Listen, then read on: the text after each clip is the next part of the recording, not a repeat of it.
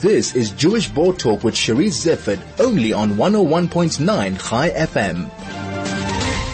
Jewish Life in the South African Country Communities, Volume 6, is the latest of a series being written and produced by the South African Friends of Beit Tfusot.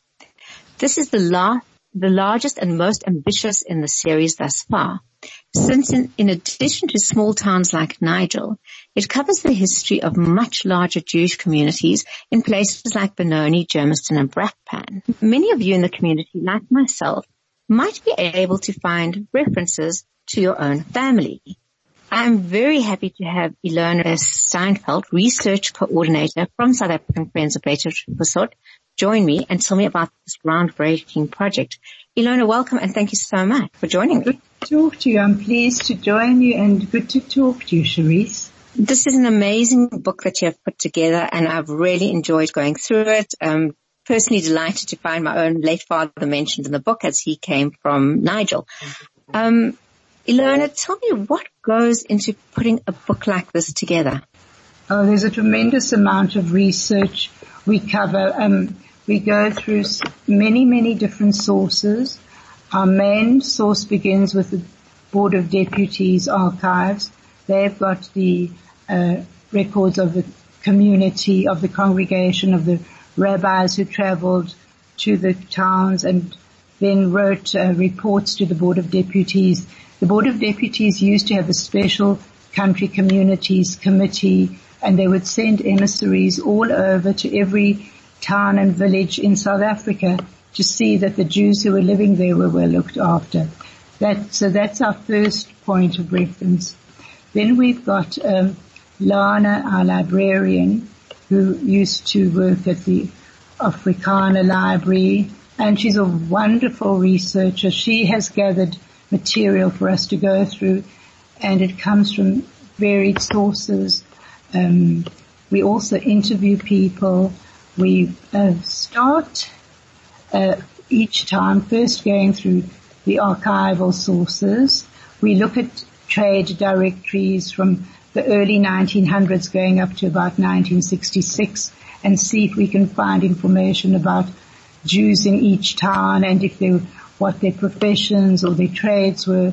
And that is how we start the actual research. So it involves a tremendous amount of research and investigation before we actually start putting the relevant data on our giant database. We've started, volume 1 was Northern Transvaal, Limpopo, and then all the towns and villages north of Pretoria were covered in volume 1. Volume 2 covered the Western Cape, all the towns and villages, excluding Cape Town, of course, because we're not covering the major cities at all. They've been written about in Encyclopedia Judaica and other places. Then our third book was Eastern Cape, covering all the towns, excluding Port Elizabeth and East London. A fourth book was KwaZulu-Natal, which was actually one of our smaller books.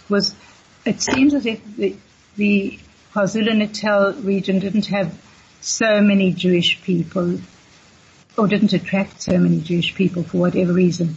In our very large book, The Free State, had thousands of Jews stopping obviously on their way to Joburg, trekking from the Cape and settling there. And so we are now in volume 6, which is East Rand, Southern Highveld. And as you mentioned, the largest concentration of Jews is in Gauteng.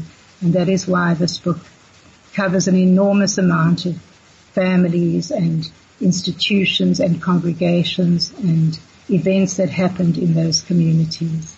Well, the book is close to 600 pages, and the forward written by Jeff Sifrin is extremely beautiful, but he shows the complexity of the areas you're covering. You've got the East Rand, where the gold mining towns were, and you've got the Southern Highveld, where the farmers dominated. So you've got quite a different mix of people, Jews coming to these areas and picking up on different industries. What is fascinating is that wherever the Jews settled, they made a great impact. So if they settled in the farming communities, they became innovators.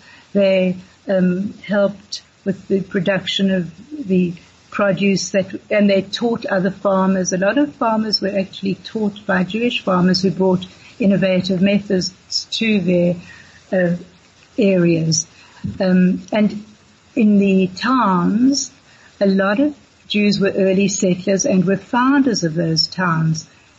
Some of them became mayors or members of the town council. So wherever the Jews settled, they made a wonderful and important impact on their communities. And it's a fascinating regions to have written about, because it is so varied, and there were so many interesting people who were born there or settled there, and it was great researching this particular book. I see your book is dedicated to Mr. Benoni, and I think his name was Nestat. Mr. Nestat? Maury Nestat was a founder, one of the early founders of the Benoni community. He settled there, I think, in the early 1900s, and he and his family played a very important role in Benoni. He was mayor many times. He was very civically minded, and he really impacted not just the Jewish community, but played a very uplifting, important role in the whole region. I think industrially, economically. So that's the story we are telling you. Elona, this is the penultimate book. What is your last book going to look at? What region are you going to look at? So we're focusing on the West Rand. So it's all the towns west of Johannesburg: Krugersdorp, Klerksdorp, Randfontein, Rustenburg, Halliesburg, Lichtenburg, the Diamond Field. So again, we'll see the impact the Jews will have played in those towns where they also settled at a very early time. You know, when the town started, there was already one or two Jewish families who came and settled and helped grow the towns. And I'm sure that this next volume will also cover a tremendous number of Jewish families and Jewish congregations. What's interesting, I actually went to discuss with David Sachs. The East Rand, we have documented over 9,000 families who have lived in those towns that we've written about. So if you multiply, say each family, there were 4, we're talking of a lot of people in that region alone. It really is incredible. And my husband and I sat going through the index of the book saying, do you remember the Cohens from Brakpan? Let's see if they listed here. And there was great excitement between us trying to find names of families. And I'm sure in a research like that, people come to you afterwards and say, Elona, what about my family? We've had people complain. You see, we base our we document information that we find and information that is given to us by people who answer questionnaires. But often people don't contact us. So unfortunately, we haven't written about them. And I think at the beginning of the book, we apologize for people, if we've omitted people or we've made errors, because, we can't, although we try and be as accurate as possible, we can't always be 100% right, especially in information about families. So we do try our best, and we try and rectify information. If it's not in the book, our database, which is enormous, will document the correct information about each family. And to what extent are they kind of representative of what was happening across the country at that time? But I think the Smurfs was already in the early 1900s, and in fact, even in the 1800s, the Jews who arrived in Cape Town often came penniless with the shirts on their backs. They started off with a wagon and a horse and would find a few shoes and, clothes or pots and pans, and they would travel around the villages, and some would settle in the villages, and they made a tremendous impact. Often they would stay in the town or the village and would then expand and were able to establish a business or a farm or a dairy, and that is how they contributed to the place where they stayed. Especially in Graafrenet, which is in volume 3, We've got the monument to the Smurfs, the Smurfs who traveled the country from town to town and helped eventually settle and establish villages and towns throughout South Africa. One of the things I will be doing now is the next time I travel is taking a copy of the book with me, because what'll be nice is to go through the various areas like Benoni and look up the history of the area, look up what the industry was. The point is that there's so many facts about early South Africa, not only the Jewish community, that it's a wonderful guide to our country. Well, a lot of people have written to say, I'm going to the Cape, I'm taking the book with me, I'm going to KwaZulu-Natal, and I'm going to see Dundee, and I'm going to see Vryheid, because, and they use it as a travel guide and have found places of interest that are not mentioned anywhere else. So that is a lovely side benefit that we didn't expect when we started the project, that people would use it as a travel book. Quite a few people have told us that it's a wonderful travel book to take. And when we do write, we try and record where the shul was situated, where the cemetery was situated, so people will know where to look if they want to, in a particular town, to find those places. I'm sure many people would like to buy a copy of the book. Elona, how do they get hold of the book, or to find out more information?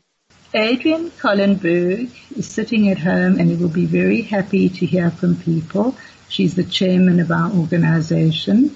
I'm happy to give her email address, or they can even email to our office address, because although we're not at the office, we're working by remote. Shirley and I and Adrian have computers that are linked to the office, so we are working. Adrian's email address is jackapa, JAKAPA @global.co.za. Our office email is museum@biyachad.co.za, and people will be able to write to us with pleasure. If anybody is looking for any details, they are welcome to contact me, and I will be happy to forward any of those details on. Elona, do you have a favorite area of South Africa? Oh, I love every part. I've traveled with my husband and my family to nearly every part of South Africa. I suppose I do love the Cape the most, after Gauteng, and the Eastern Transvaal. I don't know. I love KwaZulu-Natal as well, so I don't have a favorite area. Do you have a favorite area? I have a soft spot for Mpumalanga, I must be honest. It's one of my favorite holiday destinations, but that might be the Kruger Park and the beautiful scenery up there. I know. Yeah, it is hard. We're lucky we live in such an incredibly beautiful country, and it'll be amazing to be able to travel again. And just to congratulate you, Elona, on an incredible book. The work is, you can see the research that's gone into it. The pictures are absolutely beautiful, and it's a wonderful resource, and certainly something I'll be taking with me when I do next travel. I'd just like to thank all the people who've shared their photos, who've shared their information and their anecdotes, because that provides the meat and the flavor to the skeleton of the original research. So we appreciate all those who've contributed to our project. Thank you very much. Well done. Thank you so much. That was Elona, who was talking about the 6th edition of Jewish life in South African country communities.